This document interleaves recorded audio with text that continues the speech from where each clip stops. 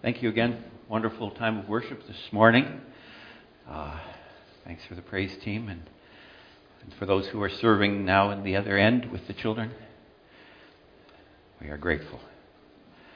Let's just look to the Lord in further in prayer, shall we? Heavenly Father, we are grateful that you have set your message for us in your word.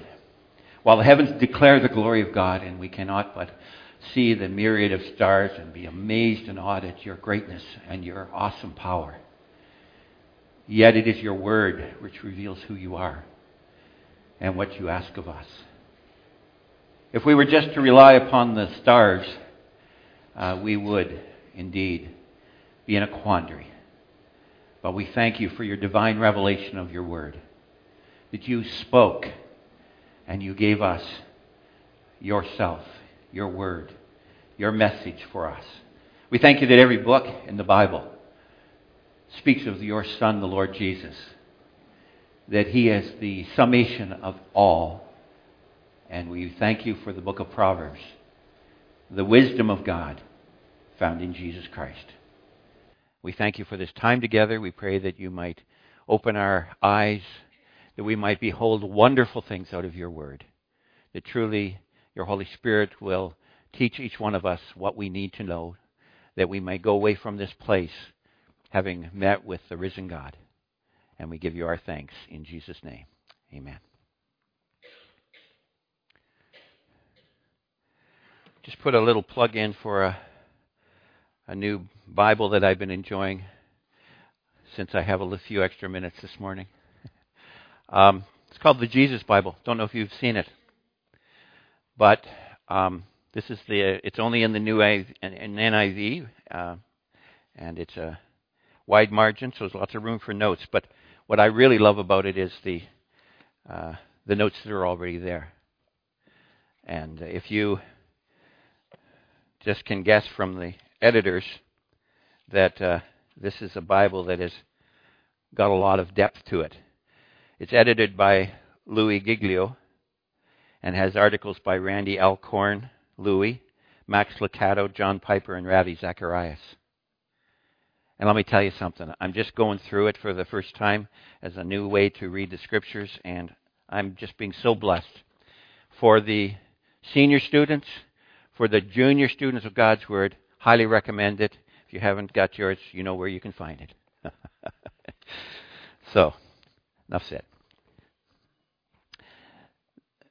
The challenge that I had in front of me was to speak on the topic of the future as it relates to Proverbs. And the book of Proverbs is an amazing book. And it certainly has much to say about the future. Future hopes and promises, the expectation for the righteous, the expectation for the evil, the unrighteous, rewards and blessings and curses, yes. But the challenge of a study such as this is we're looking at a huge, large topic, a wide panorama. Sometimes it's hard to see the details, and there's no way in the world that I could speak to you on this topic and do justice to it. However, I'm going to try to do it on three simple levels. First of all, look at the context of the book, then the overview of the content of the book, and finally, savor the collation of the book. By the way, the word collation, we think of it in our modern terms of collating paper and putting things in order, but the word is actually used for an informal meal that was allowed during a fast time. It was called a collation. And so we're going to try to savor a little bit, taste a little bit. I hope it'll just whet your appetite to get into the Proverbs. Some people, noticing that Proverbs is 31 chapters, attempt to read one chapter every day as part of their devotions. And they do it 12 months a year. They're just steeped in the wisdom of God. But what is a proverb? I would say that Twitter, in a modern sense, probably, with 144 characters, is probably tries to encapsulate that concept. Short, pithy sayings that have something to say. Someone once said for speakers, it's better to come up and have something to say than have to say something. And it's so true that if you're an avid Twitter user or you have a social network, the last thing you want to do is just retweet other people's thoughts. You want to have something to say. And that's certainly the wisdom of Proverbs. Descartes said, to be is to do. Descartes said to do is to be. Voltaire said to be is to do. And our good friend Frank Sinatra said, doobie doobie doo.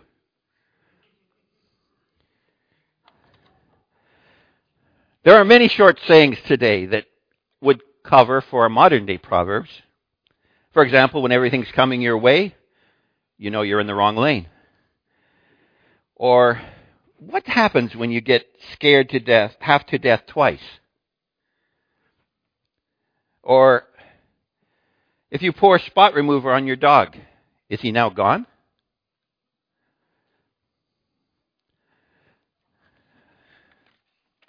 Proverbs are meant to be thought-provoking, aren't they?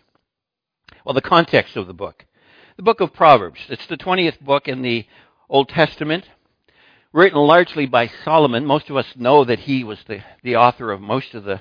But it's rather interesting that it was just the first 24 chapters that actually Solomon penned as a collection himself. Chapter 25 through 29 was a collection of King Hezekiah's collection of the wisdom of Solomon. Chapter 30 was written by a guy by the name of Agur. Not exactly sure how his name was pronounced. And King Lemuel wrote on the subject of staying away from wine and the value of a righteous woman or the godly woman in chapter 31. So we have a bit of a context for the book. But it's more than that. Let's remember, King Solomon begins in chapter 1 by saying, "Oh, my son." So he's talking to one of his many sons, but hopefully the son that would become the king. So let's remember, first of all, that this was a written collection of godly instruction for a soon-to-become king. We remind you that you and I are called kings and priests of the Most High God. And that we too can profit from this discussion. Now, it's needless to say that as you read the story, the topics are wide and various. Wisdom about friends, theft, laziness, gluttony. They take on new meaning when you realize that here was the man who had the most wealth in the entire world talking to his son, who also was about to inherit that same wealth. Unless we think that, I'll never be as rich as Solomon. After all, he had 666 talents of gold coming in on an annual basis, according to 1 Kings 5 and 15 through 18. And so much gold. I'll never be in that category. Let me remind us today, those of us who are sitting here and those who might be listening and having their residence in North America or Western world, that we occupy about the 2% of the richest portion of the world as we know it. If you have a car, you're richer by far. If you have a home, you're richer by far. Even if the bank owns 3/4 of that home, you're still richer by far than most of this world. And I'll never forget what it was like to go to the Philippines and visit those little shanties that were situated on the side of the mountain with tin roofs and 2x4s and little light bulbs hanging and a little tiny kerosene cook stove for their stove and a little micro fridge. And yet the people were wonderfully in love with Jesus. See, it's not the money. And Proverbs talks a lot about true wealth. That's one of the topics. And he says, true wealth isn't the amount of your bank account. It's rather the joy of your heart and the wealth that God has brought into your life with forgiveness. So the book of Proverbs is as modern as it is today. Deals with problems of life, problems that many of us will face. Debt, anger, friendship. It deals with so many different subjects. And so, let's look at some of the contents of this book. Just move along here. The contents of this book, then. Well, as we already said, it's 31 chapters. I would challenge each one of us to set a new goal to reading one chapter every day. But the theme of Proverbs, the fear of the Lord, is the beginning of wisdom. Let us remember that Proverbs, in and of itself, with its collection of sayings, will not get us the answers that we need. Let me explain it this way. Have you ever met somebody that was so good at remembering phraseologies and slogans and contents and even Bible verses that they had a Bible verse or something that they could put together for every occasion? It wasn't always fitting, but they somehow managed to get something for it. Well, let's remember that the fear of the Lord, what is it? What is that fear of the Lord?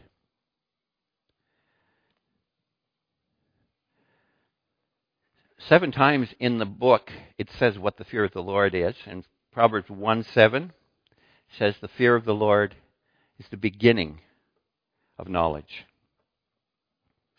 And in Proverbs 9:10 it says it is understanding. In Proverbs 8:13 it lists it as to hate evil, pride, arrogance, the evil way, and the perverse mouth. We don't often talk about Christians hating. But in fact, part of knowing the fear of the Lord is to hate that which God hates. The fear of the Lord is Proverbs 14:26 is a strong confidence, a place of refuge. It is a fountain of life, according to Proverbs 14:27. The instruction of wisdom in 15:33, but most importantly, in 1 Corinthians in the New Testament, it is Jesus. Do you want to know to get the fear of the Lord? Get to know Jesus. Now you're saying, wait a minute, this was King Solomon writing in the Old Testament. Well, how could he know God in the same way that you and I know God? Let me remind you of his prayer. When God came to him and said, what would you have of me? What would you ask of me? And he says to God in his dream, I want wisdom. And he says, seeing that you have asked for wisdom, I'm going to give you wisdom. And he's not talking about a new set of 3,000 Proverbs. He's talking to him, I'm going to give you a relationship with me. You know, what would you rather have? Those of you who are auto mechanics, what would you rather have? A fella who says to you, here's what I can do for you. You've got a problem with these brakes. You've got a problem with this transmission. You've got a problem with this engine. Here's what I'll do. I'll give you a choice. What would you rather do? I'll give you the manual, or I'll walk you through it. I'll stand right by your side. I'll guide your every footstep. I will show you even what wrench you need for this. I know, as an ex-mechanic, what I would rather have. When that shop foreman came up beside me and says, let me show you how to do this, Dave. I sure appreciated those moments. And when that person said, oh, by the way, check out page 86 in the manual, I'd go, where's 86? Where's the manual? You see, the Proverbs is about getting to know a relationship with the Almighty God. And 1 Corinthians 1:22 puts it very strongly. The Jews demand signs, the Greeks seek wisdom, but we preach Christ crucified, a stumbling block to the Jews, foolishness to the Gentiles, but to those whom God has called, Jews and Greeks, Christ, the power of God, and the wisdom of God. He is indeed God's wisdom.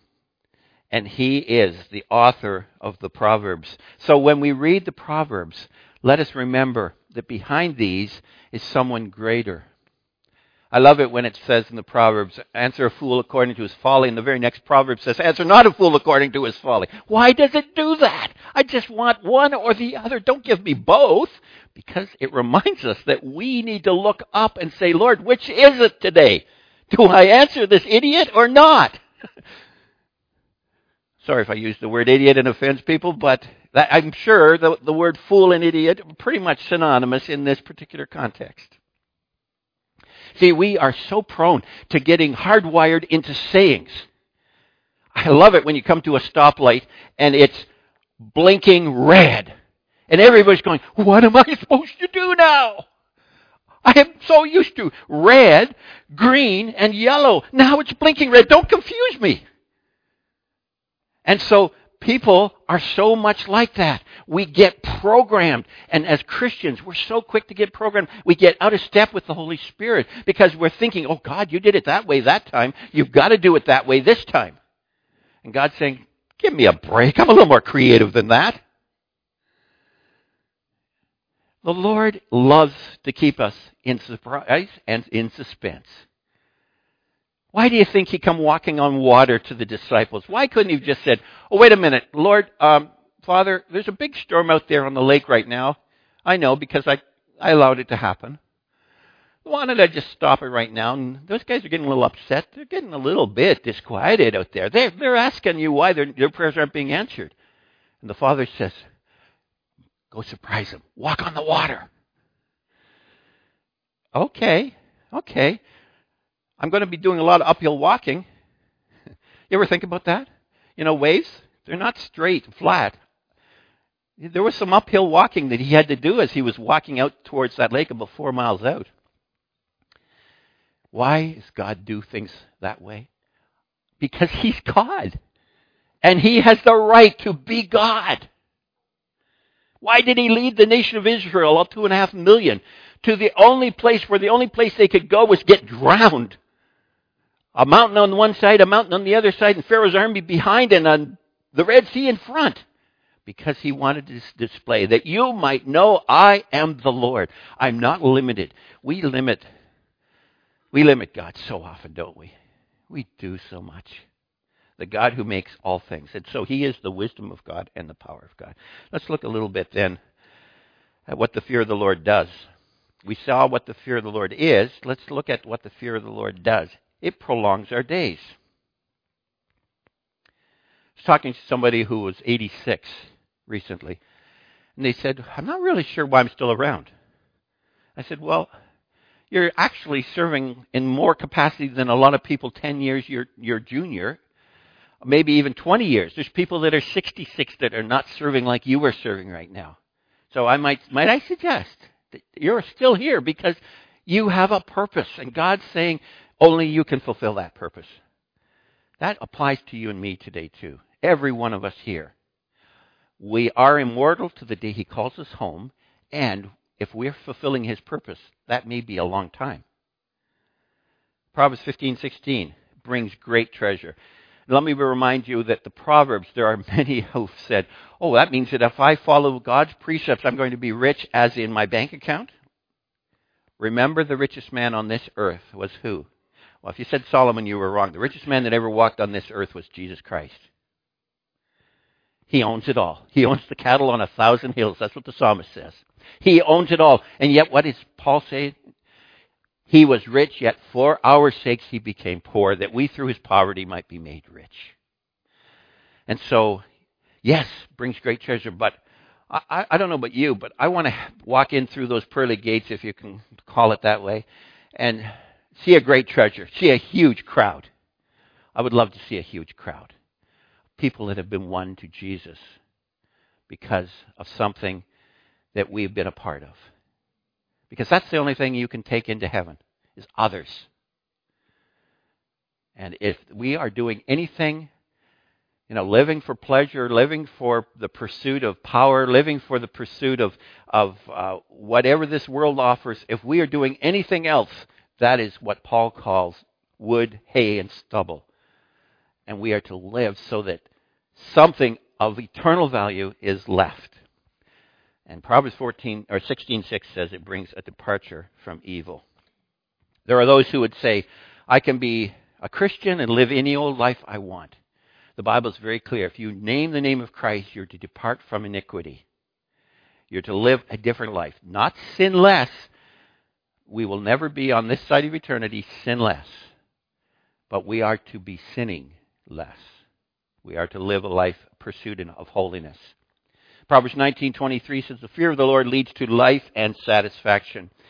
And let me tell you, there's nothing more satisfying than knowing that you're doing what God has called you, whether it's in the middle of a trench or whether it's out on the forefront witnessing, whether it's simply doing your job that God has called you to do so you can support God's work. Whatever it might be, there is nothing more satisfying than being where God's called you to be.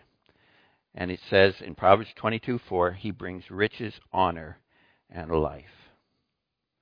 So let's savor the collation of the book. In the next few minutes, we'd like to get a little potpourri and have a look at some of the things that the book of Proverbs has to say, and hopefully there won't be too much repetition because it's all about the future. First of all, the heart of man. I think Phil mentioned a little bit about the heart of man. It's used and emphasized 85 times in the Proverbs. The heart of who you are is the heart of you. I think it was Mark Lowry put it this way. Oh no, maybe it was Dr. Moon from Moody Sermons from Science. He says, cut off your hand and, wow, that's not you. And cut off your arm, and that's still not you. Cut off your other hand, that's not you. Cut off your other arm, that's no. Now, if you keep cutting, eventually it'll get to you. But you're not your body. You are the one who dwells inside. And so he says, keep your heart with all diligence. Out of it spring the issues of life. Keep your heart. How can a man keep his heart? By taking heed to your word. How can you take heed to your word? By having the word of God dwell in your heart. And how can you do that? By invite the Lord, who is the word, to come in and surrender your life to the Lord Jesus. The sound heart is life to the body, Proverbs 14:30. Wow, a sound heart. Envy is rottenness. Do you have a problem with envy? Jealousy? If you do, it brings rottenness to your bones. A merry heart is good like a medicine, the proverb says. Why does it say that? Because the heart, when it's happy, is doing that which is God's intentions. And so there is much to say about the heart of a man, the heart of a woman. Everyone who's proud of heart is an abomination to the Lord. You know there will never be a proud person in heaven? If you and I have anything, we call it respect. Let me tell you something. We dignify that word pride too often. The word pride is an abomination to the Lord. The pride of a heart. And when we start thinking that we have it, we've lost it.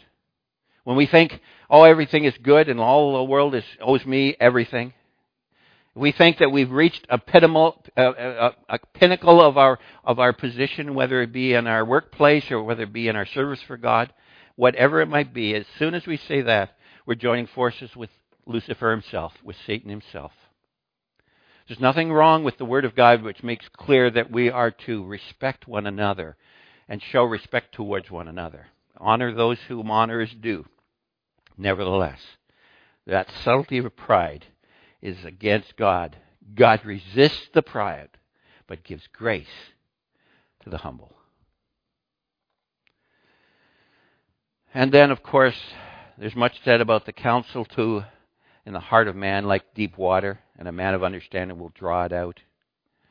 Much to be said about your heart.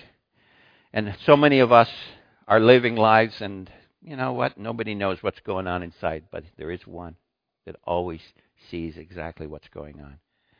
And He loves you with an everlasting love. And I love this one too. The king's heart is in the hand of the Lord. So which king are we talking about? King Trudeau? Another T? King Trump? Yes, both. Queen Win? Yes. Each one of these, we're to pray for them. And I hope you and I are daily lifting up. That's what the Scriptures teach us in 1 Timothy 2. We're to pray for those who are in authority over us. I pray that we as a church are praying for those who are in authority because they make the rules. And when they start making rules that are against the Word of God, it really creates problems. Some of us in this group know what it's like to find ourselves on the opposite side of the fence from what the rules are being said.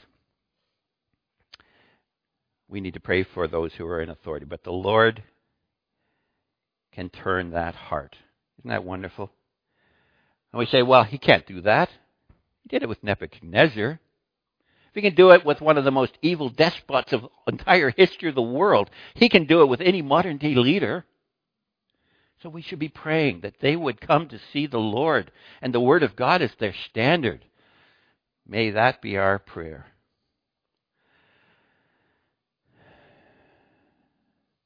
Of course, the thing about it is, if we have said, I can follow these rules, they're just another set of rules, I can do this, we need to realize, like Proverbs 29 says, we have heart issues. I have kept my heart pure. No, we can't keep our hearts pure.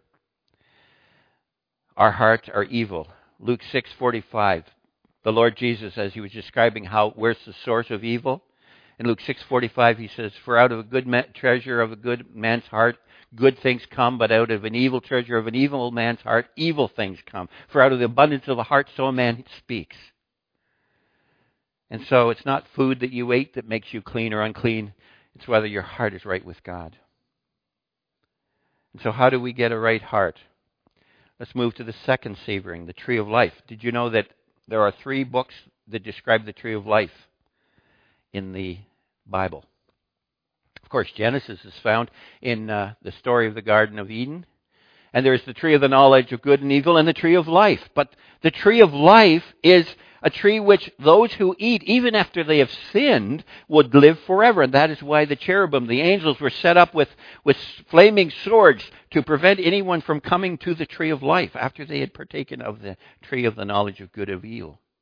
That tree of life causes one to live forever. And in Revelation, of course, we all know that the tree of life is spoken of having 12 fruits, and on either side of the river in Revelation, the latter part of chapter 20. That is, most of us know those verses, but there are 4 verses in Proverbs that speak of the tree of life, and I'd like to remind you of them. Proverbs 3:18. She, wisdom, is a tree of life. Now, Solomon, it's rather interesting, would personify wisdom as a feminine sense. There was a reason for that. The word wisdom in the Hebrew is feminine. But there's a second reason, I would think. His mother, Bathsheba, was a very wise woman. She was also an adulterer. And so that's a kind of an interesting twist. So that he could proclaim her as being a wise woman, but also recognize that there is the foolishness of adultery. And so he would say, she, wisdom, is a tree of life to those who take hold of her, and happy are all who retain her. A tree of life. When you come to Christ, you come to one who has given you all wisdom. James says, if you lack wisdom, let him ask of God, who gives to all men liberally, and he doesn't chide you for asking. Proverbs 11:30, the fruit of the righteous is a tree of life. If we are to share with others, we too, he that wins souls is wise. There's that evangelism. That's about the tree of life. And then, of course, Proverbs 13:12-14, hope deferred makes the heart sick, but when desire comes, it is a tree of life. Has there been something you waited for a long time, and it finally came to pass, and you were almost ecstatic? It finally happened. You know, we take it for granted sitting here in this audience today, most of us. But some of us remember what it was like the very first day we sat in this room. And there was a spirit of joy and thanksgiving and excitement. And it was because for 3 years there had been building going on in this place. And for a portion of that time we were breaking bread in the fellowship hall. Those of us remember those days. Remember what a joy it was to have our first meeting in this room. And we were ecstatic. Like there was a sense of electricity in the room like you could never put a figure. I mean, if you had a voltmeter going around, you'd be picking up the static charges off of everybody. It was just so electrifying. It was such a joyous moment. Let me tell you something. When somebody comes to faith in Christ, that too is a joyous moment. We were talking to our daughter, and at the end of the conversation, we discovered that our little 4-year-old grandson had just accepted the Lord. And we were thrilled to pieces. Because the greatest joy a parent and a grandparent can have is when their children come to faith in Christ. No one wants to see them lost. And for those who still have children who are outside of the fold, let me encourage you to get on your knees and weep before the Lord for your children. Because the Word of God, and my understanding is that when he said to the jailer in Philippi, "What must I do to be saved?" that jailer said in Acts 16. And he said, "Believe on the Lord Jesus Christ, you will be saved, and your house." Why did he put that little extra phrase there? I believe because he wants the whole house to come to faith in Christ. And you are the wedge. You are the means by which that message will come. Keep on your knees. Claim the promises of God. Don't let go. And ask the Lord to bring everyone in the fold, your children, your grandchildren, to faith in Christ. Proverbs 15:4, a wholesome tongue is a tree of life. A wholesome tongue. Those are the 4 terms. And you'll remember that the tree caused those who had eaten of the tree of the knowledge of good and evil to be pushed away. But now Jesus grants an offering. "I'm come that you might have life and have it more abundantly." And Revelation 22 says that each side of the river is the tree of life, bearing 12 crops of fruit, yielding its fruit every month. By the way, I still struggle with how that works. How you can have every month in the Revelation when there is no sun and there is no time. But I'll leave that with the Lord to figure out when the next month happens, when there's no time. But what was lost in the garden is given back again, and it was found there at the tree of life at the cross. The way of the righteous, very quickly, do not enter the path of the wicked, but the path of the just is like a shining sun that shines ever brighter into a perfect day. What a challenge, isn't it? Proverbs 12:28. But Jesus is the way. He said so in John 14:6. "I am the way, the truth, and the life. No one comes to the Father but through me." He is the door. I am the door. By me, if any man enter in, he shall be saved. And so Jesus is our way. He is the way of the righteous. Now, we have all kinds of books and helps that will guide us along the way, but let's never substitute the books and the guidance and the interpretations thereof for the ministry of the Holy Spirit and the person of Jesus Christ. Let us stay in touch with Him and with His Word. He was wounded for our transgressions. He was bruised for our iniquities. The chastisement of our peace was upon Him, and with His stripes we are healed. For all we like sheep have gone astray. We've turned everyone to his own way, but the Lord has laid on Him the iniquity, the sin of us all. Isaiah 53:5 and 6. And so, another snippet, another savor in the Proverbs is the term trust in the Lord. Trust in the Lord with all your heart. Lean not unto your own understanding. In all your ways acknowledge Him. He will direct your paths. He who heeds the word wisely will find good, and whoever trusts in the Lord, happy is he. You know, a good monitor for happiness is, are you trusting? Or are you simply existing? Happy is he. Does that mean that we don't have moments of sadness? Of course. But they shouldn't be the characteristic. The believer who is constantly complaining, constantly negative, constantly looking for finding fault in everyone and everything is not a really good representative of the Lord Jesus. For the Lord Jesus, the absolute pure one, the absolute infinite powerful one, could have said to every person He met, "Oh, by the way, I know what's going on in your life right now." But He doesn't. Instead, He lives a life of love, opens His arms and says, "I love you this much," and dies on the cross. Trust in the Lord. Over and over again. You see, we think of Proverbs as a collection of sharp, witty, wise sayings that if you'll just follow those sayings, you'll be fine. And the king is saying, my son, it's not about the sayings, it's about the author of the things. Get to know him. Get to know the Lord. Trust in him. Follow him. And so he could say, the fear of man brings a snare, but whoever trusts in the Lord shall be safe. Every word of God is pure. He is a shield to those who put their trust in him. And so God is always in control. God is always in control. Wow. I was looking at some reports this morning. The headlines read, 1,000 evacuated from Houston, Texas because of the hurricane that is going through there right now. God is in control. Our response? Pray. To pray for those who are there, going through that time. That some will hear in the midst of that torrential downpour and those terrific storms, that they will hear and see the living God and call upon him. God is in control. A man's heart plans his way, but the Lord directs his steps. The lot is cast into the lap, but its every decision is from the Lord. That's an interesting concept.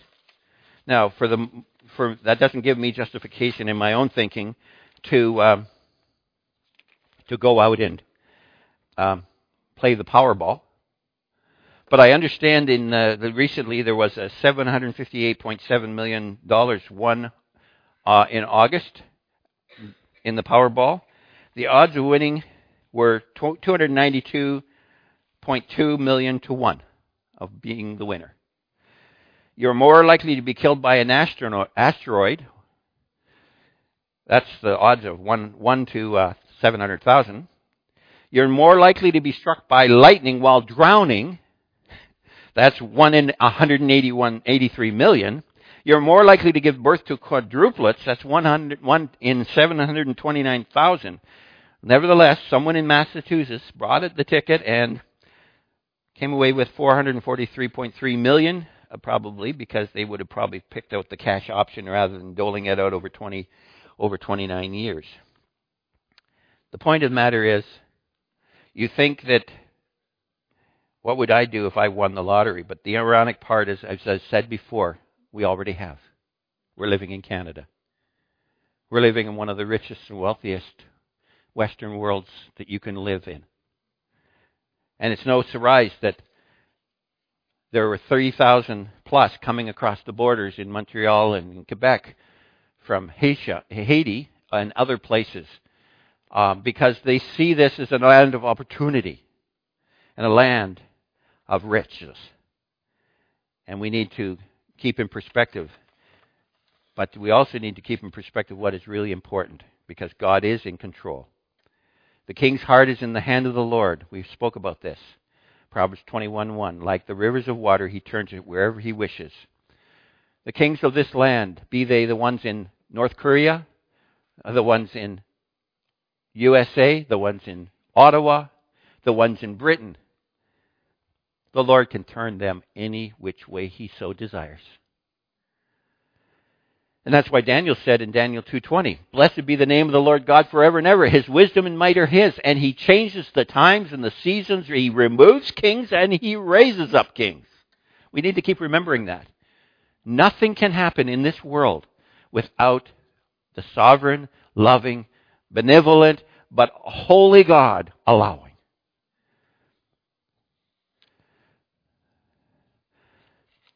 A German Jew from Bulgaria was being witnessed to by a Christian missionary. And he said to him, I would like your consent to become a Christian just for 24 hours. Would you do that? He said, 24 hours? I don't see how I could do that. Well, it's only 24 hours. I just want you to do it for 24 hours. Well, I guess I could then. So you could believe that Jesus was born of the Virgin Mary? No, I couldn't do that. Well, it's only for 24 hours. Surely you can do it for 24 hours. Oh, all right, then I will. Well, could you believe that Jesus died on the cross for the sins of the world? No, that's not possible. I couldn't believe that. But it's only 24 hours. After that, don't worry about it. Oh, all right. I'll wait. I'll will until tomorrow. And could you believe that Jesus rose from the dead 3 days later? Oh, that's crazy. Who would think of that? But it's only 24 hours. Oh, okay, I guess. It's just 24. And could you believe that Jesus rose up from the grave and ascended into heaven? Oh, that's not possible. No man can do that. But you only have to believe that till tomorrow. So that's not a hard thing to do, right? Okay. And could you kneel down and pray with me and pray to Christ the Savior right now? And the old Jew prayed, "O God, Jehovah, if Christ be the true Son of God, let him save me right now." And when he arose, the Jew put his hand on his heart and said to the pastor, "I feel so strange right now," because he'd received a touch from the Holy Spirit on his soul. And the next day he came to the minister and said with a smile on his face and peace in his heart, "I think I'll take him for another 24 hours.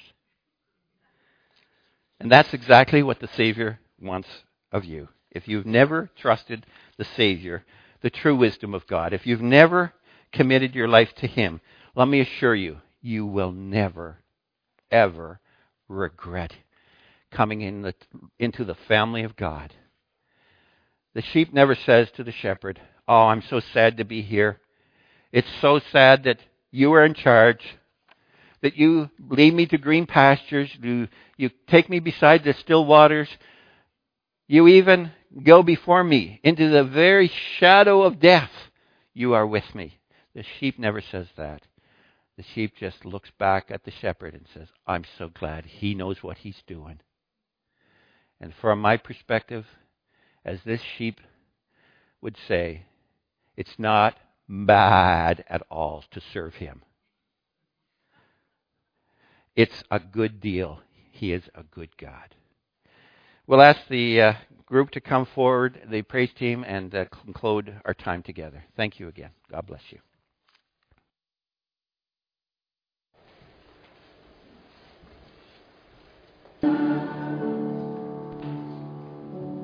Heavenly Father, we thank you again as we stand here together.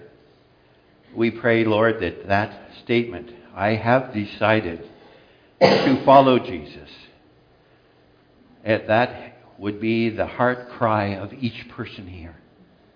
And Lord, if it is not, and there is amongst our group today some who still are holding back to surrendering their lives to you, Lord, may this be their day. We pray, Lord, that you would just cause them to seek out either myself or others who are leading in the group, that they would seek them out. But most importantly, they would seek you and come to faith in your Son. Lord, where would we be without your Son, the Lord Jesus? We give you thanks. Bless us now as we separate, and lead us home safely. In Jesus' name, amen.